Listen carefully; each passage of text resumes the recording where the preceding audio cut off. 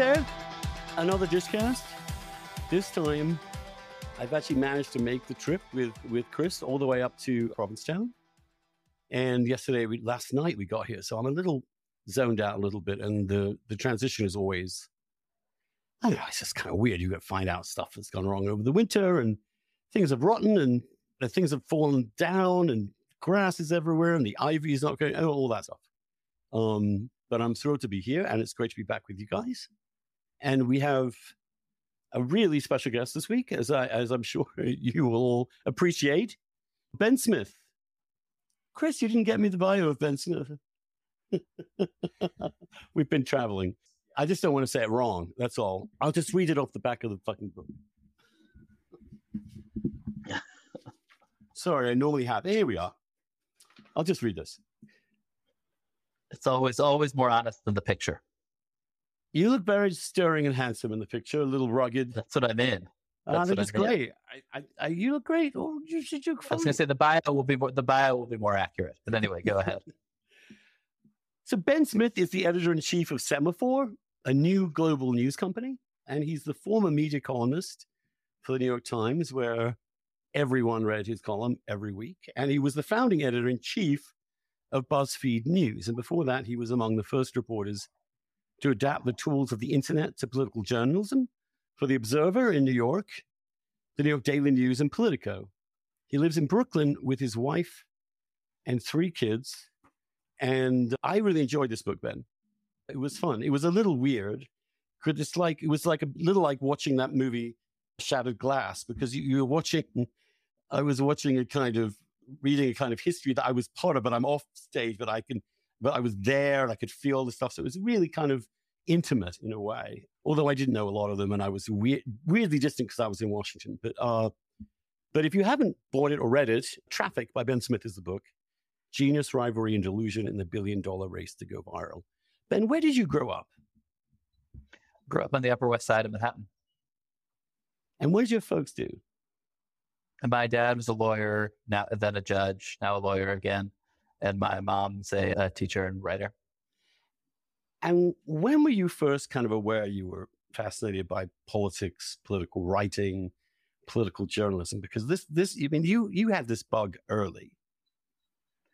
Yeah, I got an internship one summer at the Jewish Forward, the weekly, at that point, neoconservative. It had been revived from being a socialist newspaper to a neoconservative one. But I just sort of happened into covering a state Senate race on the Upper West Side of Manhattan, that Eric Schneiderman's first race, and just loved it. I don't know, for all the sort of reasons that politics is terrible and addictive, these very smart, ambitious people, competing intensely and, finding real differences among themselves and leaking damaging information. I believe one of the candidates there was a dispute over whether he was really Jewish. Someone dug up his baptismal certificate. I mean, it was delightful.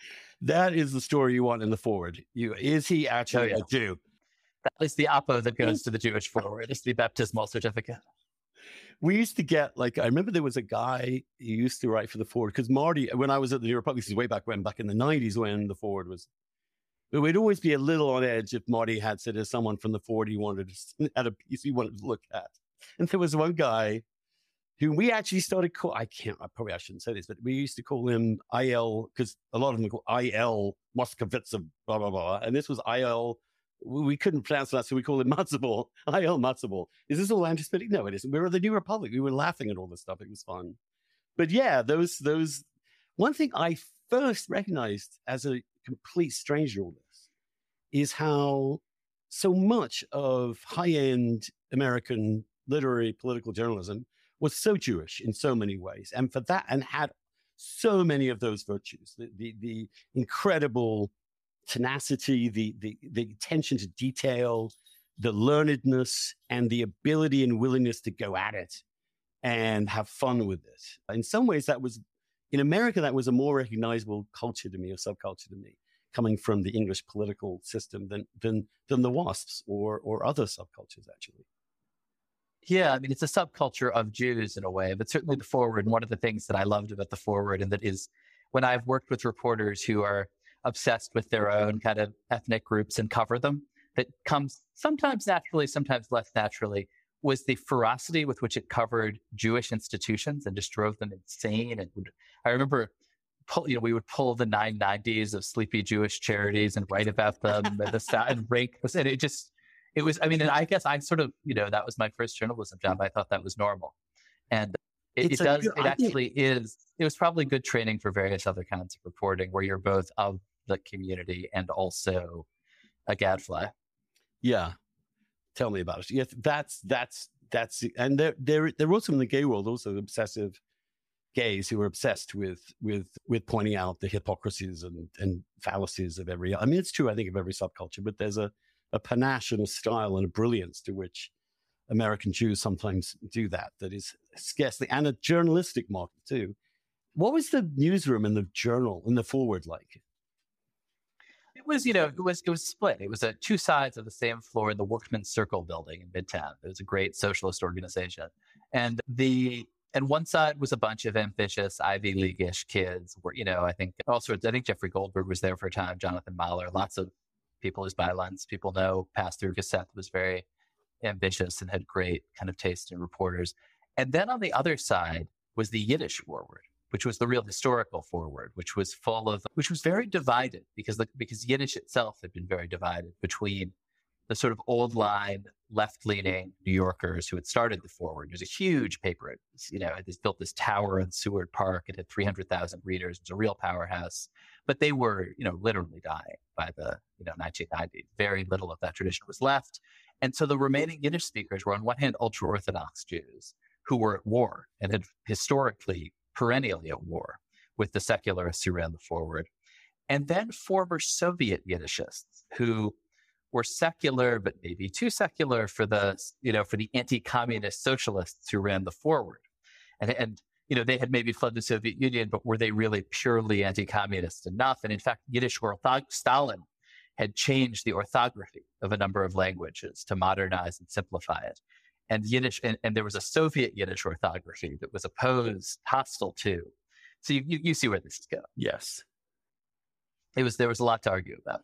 The idea that magazines or newspapers were places where people fought among themselves passionately over editorial positions, over politics. That was what I was introduced to at the New Republic, certainly in the 80s and 90s. And that, I always feel that's a hugely healthy way to be, as long as the institution doesn't tear itself apart. And I get that. Yeah, no, I totally agree. You love that kind of stuff. You have no worry about controversy, about debate, and you've had to wrestle with decisions yourself in your own capacities, professional capacities over the years. You've had I suppose when you're editor in chief, totally. And I suppose when you're editor in chief, you do get to make the final decision. But no, I do think that kind of openness to disagreement, and actually, I think it's to my current management philosophy sort of is that you've got to find ways to express those disagreements in the product itself, or else they kind of bleed out in less healthy ways. Yes, absolutely. That's why we would run. I mean, I remember there were pieces by one person one week and another rebuttal the next week and another rebuttal the following week. Symposium happened all the time because no one could agree. Yeah, I love that context. So from the Forward, you went to where? Back to college. Seth Lipsky, the editor-in-chief, tried to get me to drop out of Yale and almost succeeded. But then I went back to school, finished up, got a summer fellowship at the Indianapolis Star where I covered cops, which was a total joy. And then was a stringer in Eastern Europe for a couple of years, and then came back after 9/11 to work for the New York Sun, which Seth, who had founded the Forward, also founded a conservative New York broadsheet. Yeah, I remember that very well. And he was a fascinating and brilliant and talented person, Seth Lipsky. Tell us a little bit about him. He was a great editor. He continues to be the editor of the New York Sun. I disagree with him substantively on a lot of things. He is, for instance, a very devoted gold bug. He was a great editor. Because partly, and again, you and I actually, I think sometimes when we disagree, we come from different parts of journalism. I like reporting and scoops, and that is my thing. And I don't really have a lot of ideas in my head. And Seth like loved scoops and got that like, news, it's called news. You got to have news in it. And that was sort of something, probably for some personality flaw reason I also love. But he also sort of just deeply understood that the job of an editor is to stand by his reporters when they get into trouble, which they're going to do if they do good work. And I mean, which would happen when I was an intern annoying people because I was incompetent. And also when I published the dossier to skip ahead and was, taking an enormous amount of heat, particularly at that moment from the right, Seth calls me up and says, I want to write an op-ed in the Wall Street Journal defending you. Talk to me about this. I mean, he was, and I have certainly taken that to heart, that anybody who ever works for me as a reporter, I feel some obligation to stand behind them.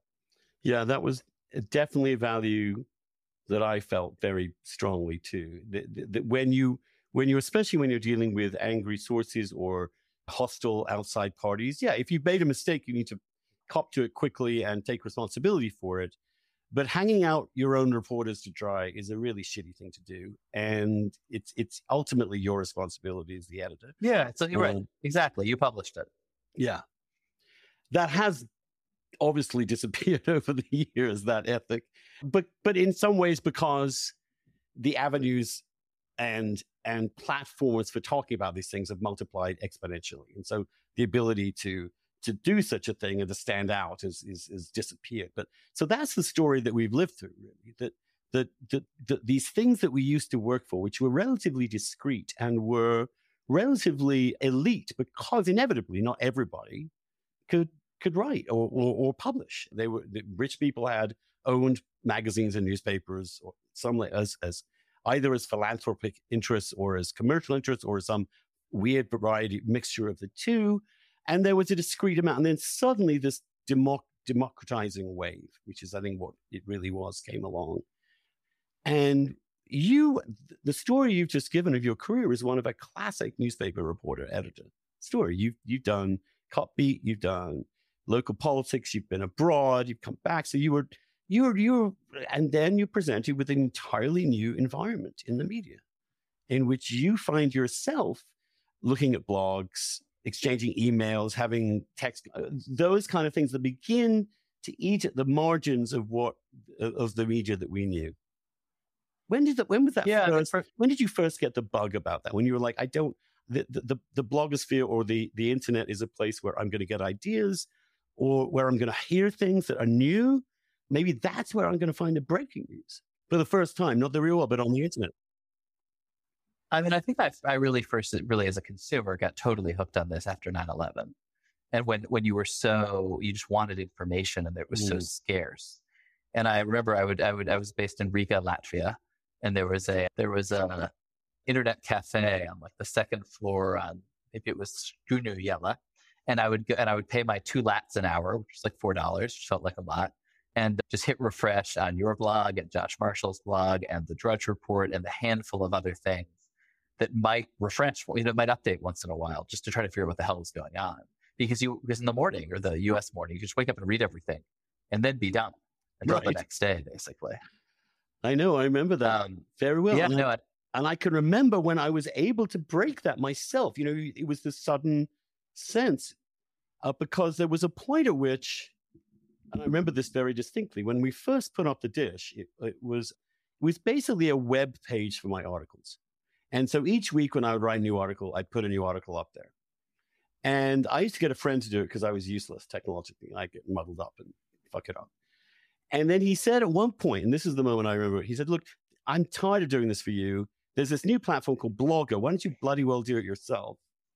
And at that time, I would read the papers late at night, and then I would write some mean thing about Maureen Dowd, a column, and I would put it up at like 1 a.m. So people could read it before they even read a column. That was just as a sheer, puerile, adolescent, I broke the rules, was extraordinarily fun to me as a journalist, as a writer.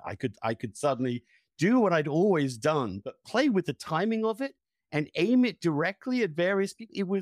It was a huge, as soon as I started using Blogger, I realized, blow me, this is extraordinary. I can do anything. Yeah. Here. It was incredible. It's amazing to the extent to which the early internet was all commentary on the New York Times. Yes. Like I have this whole theory about Thomas Friedman. Yes. That I think he can't ever really be on the internet because the whole structure of online discourse is about attacking Thomas Friedman. And so there's sort of no way for him to be in that. Like he's Shakespeare. You know what I mean? So that it, of takes. And so all takes are fundamentally about Thomas Friedman. Anyway, another podcast. But I think the thing I do think two things. One, right. Like it's funny, whenever you get to a scene, you think of yourself as a latecomer. And if only you'd been there last year. And I certainly thought that you and Josh Marshall and Matt Drudge and Mickey Cows and, a handful of others, maybe Fire Dog Lake, I think was early, and Jan Hampshire sort of were, had gotten to this party way before me. Because by it's 2004 at the national election. And so I was at the New York Observer, I was reading all these blogs, but I was covering local politics and trying to cover national politics very hard for a New York Weekly. And then there was a mayoral election coming up the next year and there was nothing on the internet. And I also had that, oh my God, I can just publish press releases even that no one will have seen them all day. This kind of ridiculous arbitrage. And I can talk directly to my sources and feel like I'm kind of beating the system. It's ridiculously easy actually to sort of speak directly to people and have these online conversations about Mike Bloomberg, Freddie Ferrer, whatever else was going on in New York, Chuck Schumer, in this way that was very, just totally immediate, totally fun. I do think there's something like that a lot of the journalists like you and me, and certainly who were early in these different spaces kind of had a screw loose. Like there's, the kinds of, because the traditional hallowed path for people of we're mostly close to the same age, was to try to get a job at the New York Times or Time Magazine and climb the greasy pole and work your way up. And I think a lot of really good journalists my age and a little older just got totally screwed because they did that, got about halfway up the greasy pole and the whole thing collapsed on them. And suddenly, you're far enough along in building these skills of working the system that was your skill set. And then the system went away. And people who, for whatever reason, had some slightly self-defeating, wanting to be a big fish in a small pond rather than a small fish in a big pond, or, weird, perverse desire to kind of mess around on the internet and screw up the system, suddenly found that the system that we were embedded in became the system. Yes. And the old print publications became, really shaky relics, and the whole thing flipped. Very strange. I think that people with at least certainly my professional instincts would normally be working at an all weekly, basically. I sort of had some unearned sense of myself as an outsider who wanted to be outside the thing. And then the polarity just switched on me in a way that I still find kind of puzzling. Yes. The other thing about that moment of discovery was I was very early to figure, I think there was something called Site Meter, and you could embed a little bit of code, and it was just fascinating to see who was reading you, what they were reading. Maybe 100 people would read this item, and you'd see that they were passing it around. And, oh my gosh, I can tell that the Queen's Republicans are all emailing this to each other because, the numbers were so small. It was you literally often knew who the people were or could guess, at least because New York was a small world. But also, I would occasionally, some important blogger who I would read obsessively, you and Josh Marshall being the main ones, would link me.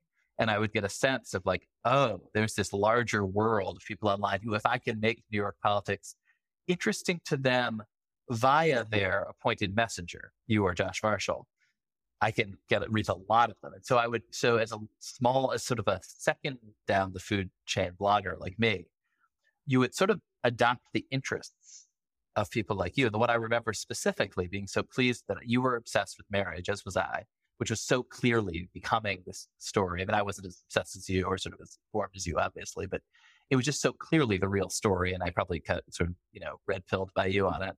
But so I remember getting wind that the boss of Brooklyn, this old-time Democrat named Vito Lopez, he was still getting real, he was Spanish, of Spanish descent, but the neighbor had become Dominican. He'd sort of persuaded people he was Dominican, and the way of local politics was still getting elected. And that he had faced some very minor, probably corrupt trade-off around some district leader fight, and had told the gay district leader from Park Slope, all right, if you vote for me in this, whatever this stupid thing is, I'll support gay marriage. Whatever. It's just another thing you can trade in the horse trading of urban politics. And I thought wow, that actually feels different. Like that's not something his predecessor would have felt like is just another thing in the way of all issues because they don't care about issues that can be traded. And so I wrote that up and you linked it. And I thought, oh, I've like tapped into the vein. Yeah, there was for me, having worked as an editor and a writer in magazines, first of all, I didn't have to worry about the owner, the publisher. That worry disappeared. Then I didn't have to worry about space, line editing, because again, one forgets that about 30% of your time as an editor in print media was fitting things and getting things the right length, essentially. And then there was the creation of the mix for a magazine, which was another kind of editorial decision. And suddenly all those pressures and constraints disappeared.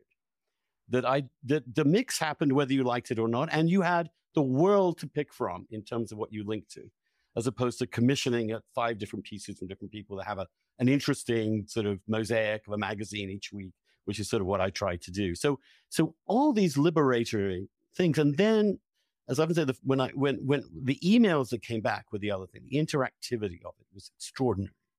So for a writer, you would write a piece, people would hate it, and then 2 weeks later, there would be a letter to the editor would appear, and blah, blah, blah, blah.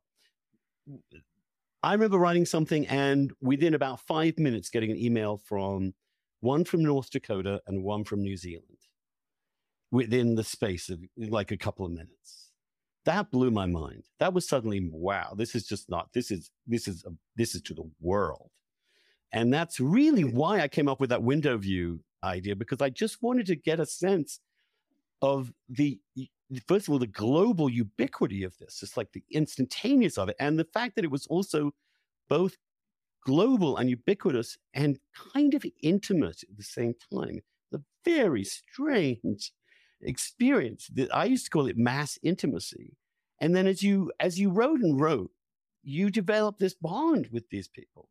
And that bond developed through events in time, because then you're following people as they go along. So the next experience for me really in doing all that and just blogging, that was, first of all, Jesus, I can do this any hour of the day or night. I don't have to do it once a day. That was an early thing. So I can do it round the clock. And then you figure out slowly, if I do it every hour, they come back. And you look at your numbers and suddenly, woo, there's this people. And then this is done with nothing but my own intuition. I don't have any data really telling me how to do viral shit.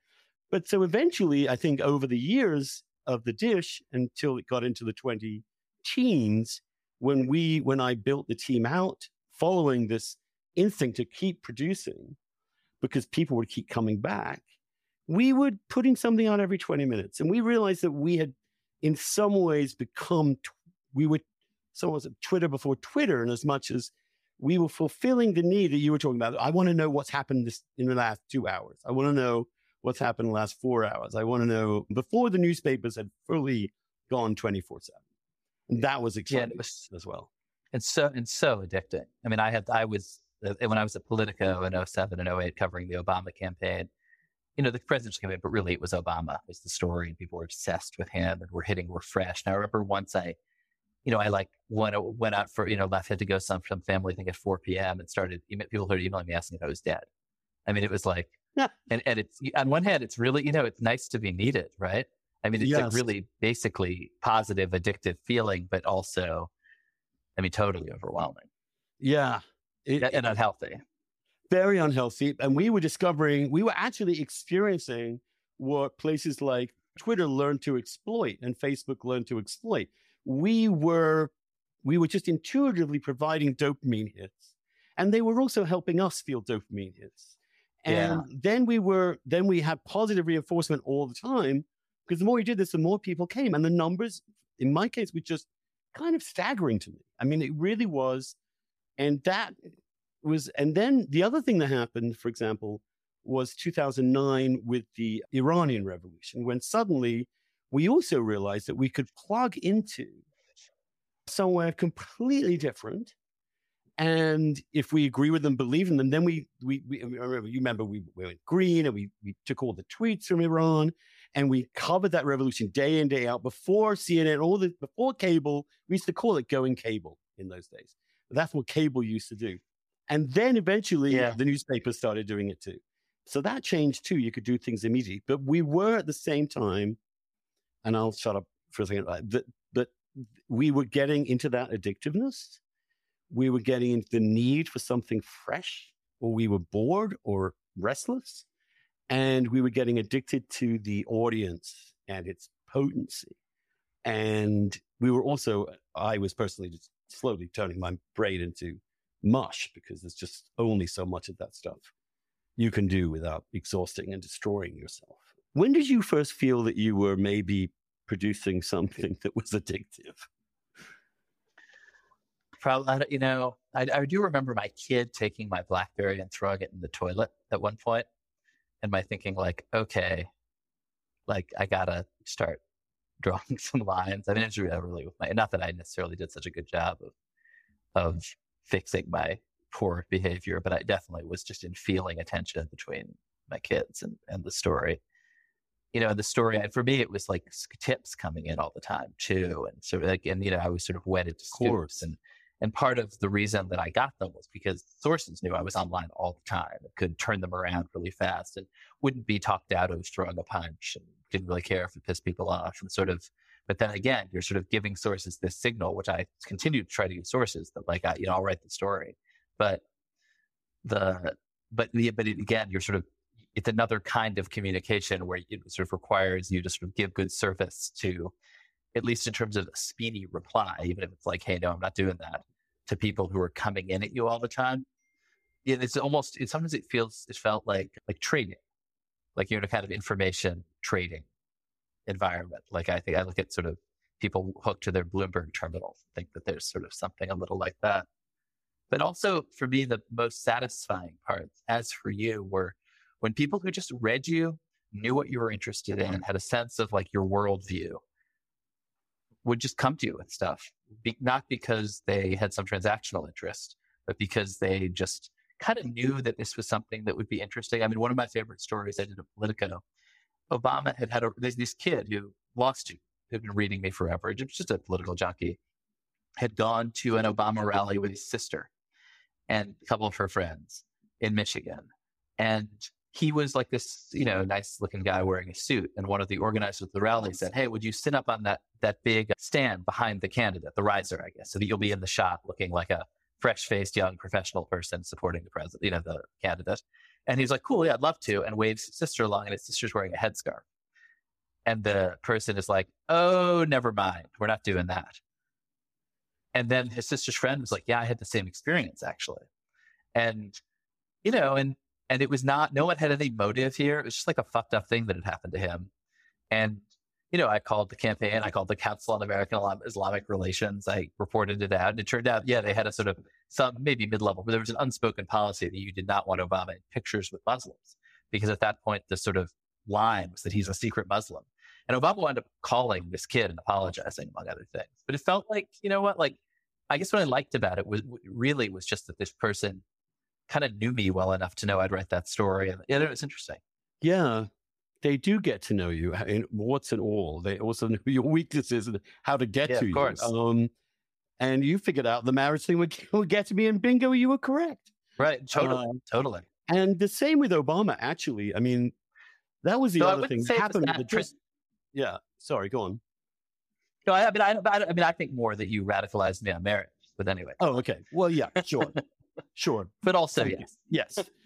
The Obama thing too, though, I mean, I remember feeling at the Dish back in the day, suddenly this felt different. It suddenly felt different. It felt as if the blog was almost the leading edge of this campaign for a while, because we were very much ahead of it in the before and so on. And everyone knew I hated Hillary. And so there was this, and I was, of course, a right winger in many respects and still am. So that was kind of weird. But then it just felt like we had created a space early for where Obama supporters could congregate and did congregate. And that year, the campaign was just staggering in terms of working as a writer, just having so many people over your shoulder. And then, of course, with the Palin stuff, it went through the fucking stratosphere until we all came crashing down in December. So it was a really exhilarating year, but at the same time, yeah, go on. let's say, but go back to Obama. I mean, I think like there was something about old-fashioned print media that had just lost its reality. There was it just wasn't real to people. Like it wasn't, I could feel covering that campaign that the campaign, people who work on campaigns are mostly sort of mechanics and operatives and are looking for a narrative or sort of in search of a narrative that can get people to vote for their candidate. They're not necessarily ideologues and, philosophers. And, Obama was some of both, but you actually, like I could tell they were reading your blog and they would say things about their own and about Obama's raison d'etre that had clearly come from you. And that was a kind of influence that, maybe a really fancy newspaper columnist has once in a while, but that there was like the old media had lost its authentic connection with the people reading it, including the very central, powerful people reading it. And you could just feel the way in which influence was flowing. I'm sure that was incredibly addicting too. It was. And it also probably led to my being more bonded to that guy than as a political journalist I should have been. But that also came out of an experience. But what happened then over time is that as readers went through these events with you and carried on with you, it became this sort of close relationship. And that's why when I broke it off in 2015, I mean, I could show you the emails. I just felt like I had suddenly walked out on a spouse. It was such a strange thing. I had no choice at the time, but it was absolutely, and to be honest with you, it was so upsetting emotionally to get all that, just overwhelming, that I couldn't read them. I just couldn't read them. I was exhausted, but the intensity of the relationship, unlike anything else, I think journalists have probably had, maybe, as I say, a few of them, people who have weekly columns and people love those columns, written them for years. They definitely get a passionate, but there's something about the immediacy of that worked. Now let's talk a little bit about the two people, to get back to your book in a way. The publishing things that other people won't, which was one of the key attractions of this. What Mickey would call the under news, if you remember, the stuff that people were talking about that didn't get in, but all the journalists were talking about, that kind of breaking that down. And that felt exhilarating too. On the other hand, it also, of course, allowed things to get out there that really in the end, one might feel shitty about, like the outing of various characters. Like with Gawker, it was essentially at some point just the outing of a completely regular person, not really even a public figure, just because you could.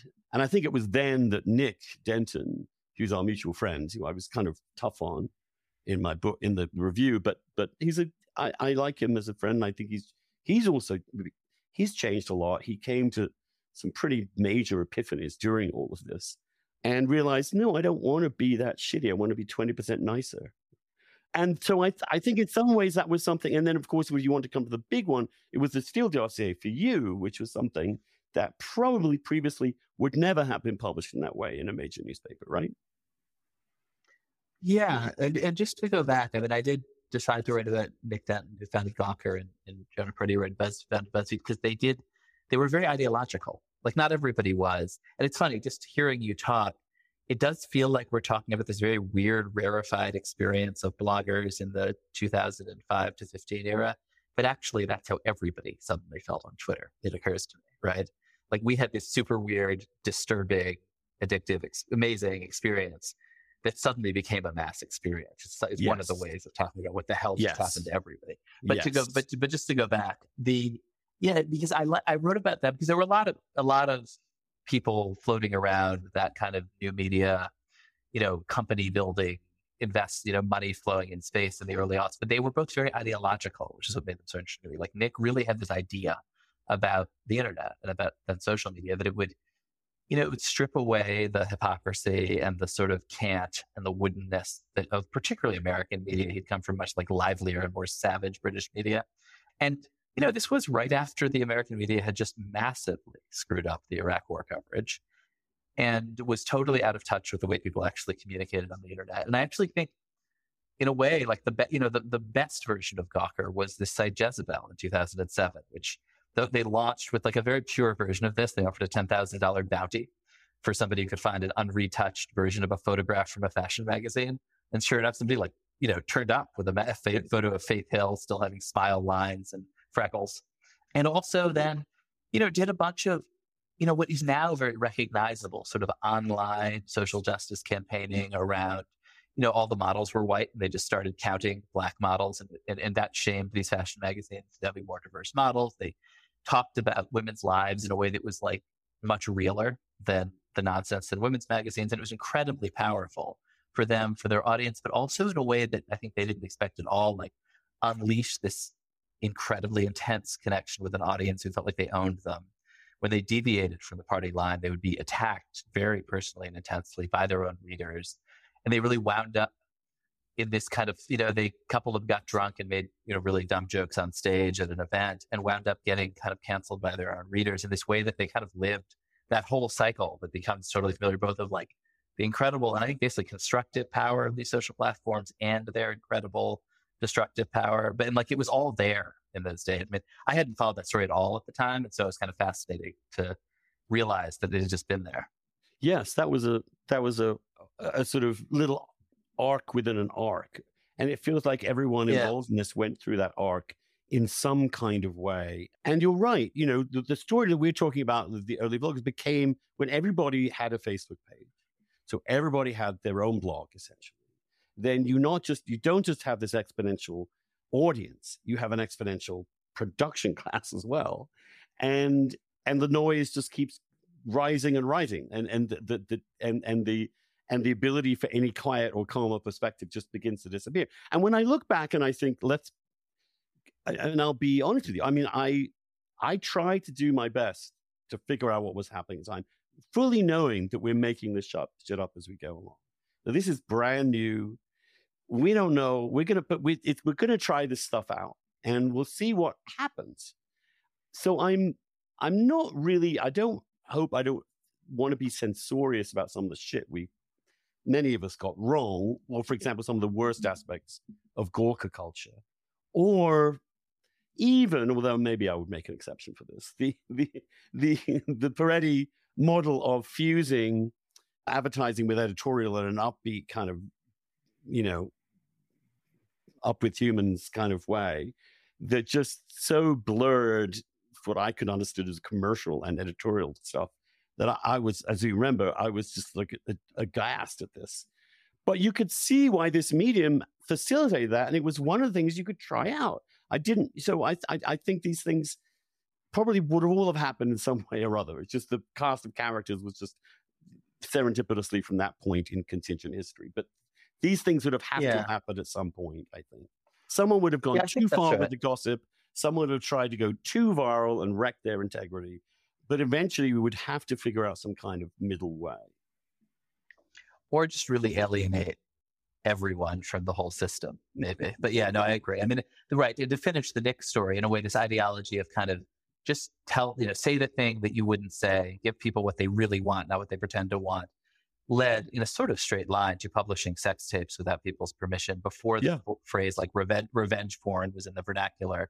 And, they were actually the victims of a conspiracy by a billionaire, Peter Thiel, to destroy them. But the tool he used was this sex tape that, it's funny to think that in 2012, there was any debate that publishing a sex tape could be acceptable. Even by 2015, when they started to get into this legal process, it's like nobody thinks that's okay. And in some ways, they were victims of these evolving mores a little bit. But yeah, but I think there's and the sort of exposure for the sake of exposure and the sort of ideology of, that in some ways Mark Zuckerberg shared, right? Of there shouldn't be secrets. People shouldn't have private lives.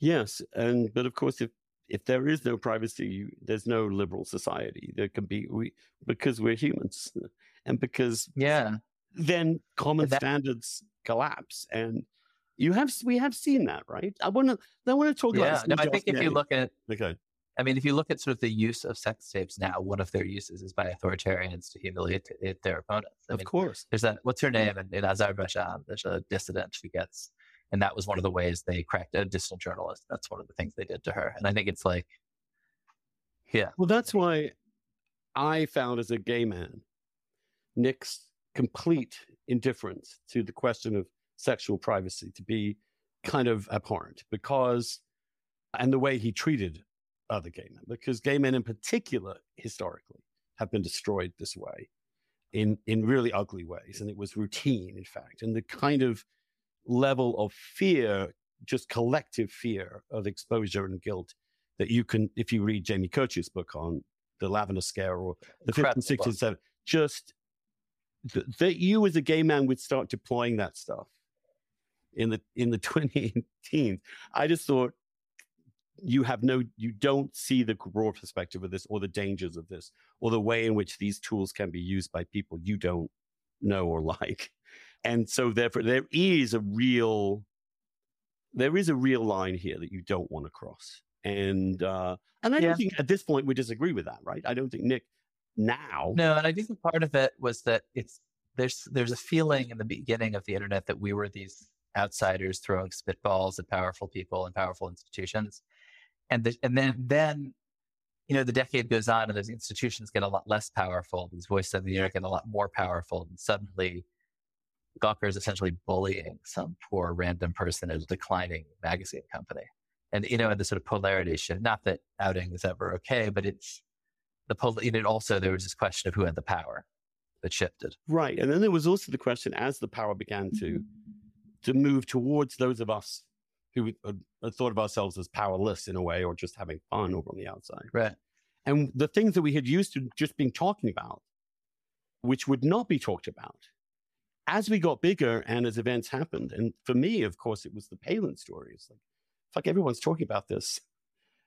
I don't see any reason and if you remember when I actually just decided to stop blogging for 24 hours, because I literally didn't know what to do. Because I was thinking one thing, everyone was doing one thing, and I had never not on my blog just aired what I was thinking. And suddenly I was like, shit, I better not do this, because this is crazy. And so it was just this, anyway, it was agonizing. But again, because what you might have gotten away with if you were just a minor person saying, ooh, where's this? Where's the evidence of this? Why do we see any photos of her pregnant, or what's her story is completely insane? Be fine, but suddenly, it's one thing to be a random irresponsible lunatic, and another to be a powerful irresponsible lunatic. Yes. I suppose. I mean and you had sort of gone from one to the other. Yeah. Well, in that particular case. Let me just in your own defense. Sorry. It just sustained my book. There was nothing lunatic about questioning Sarah Palin's crazy stories and subjecting them to rigorous empirical scrutiny, which the press did not, or didn't do in the public eye, right? That was part of it. And I think this is a very hard question. I mean, so the Tara Reid story was sort of instances of this. Like, there's something that a lot of people know about: when should you do your journalism in public, and when should you try to work away in private and reach your conclusions? I don't have a particularly satisfactory answer on that, but it is But the trouble with question. The era of immediate round-the-clock blogging is that you don't get that time. You don't get that space. Right. And if you don't publish, the question then becomes, why are you not publishing? And you have an audience who's talking to you, who kind of actually, as I did at the time, thought, oh my God, Andrew has totally lost it here. But I kind of know where he's coming from, and get what his perspective is. But then there's a lot of other people who are not your audience, who you're then dealing with it on the national political stage. Well, I'm just talking about the evolution of this stuff and the collision. Yeah, no, me too. And I thought that a lot. Yeah, I did too. The Steele dossier, now, here you have this document that obviously is being talked about, and obviously it's talked about. I mean, every scoop. Hi there. This is not the end of this podcast. In fact, we're only just getting going. If you're a paid subscriber and are hearing this, it means you haven't yet signed up for the full new package to get our podcast in full. No extra charge. Just go to andrewsullivan.substack.com/listen, LISTEN, and make sure your podcast is up to date with the Dishcast. You'll be able to add it to your Dishcast feed and never hear this message again, and go back to exactly what you've been doing for the last 2 years. And I'd like to thank you too for contributing for so long. If you're hearing this message and you haven't yet subscribed and want to listen to the rest of the podcast, then just subscribe. It's very easy. andrewsullivan.substack.com is $50 a year. Great value for money. And you also get with that the entire weekly dish every Friday. Not just my weekly column, but also all the comments and dissents on that column.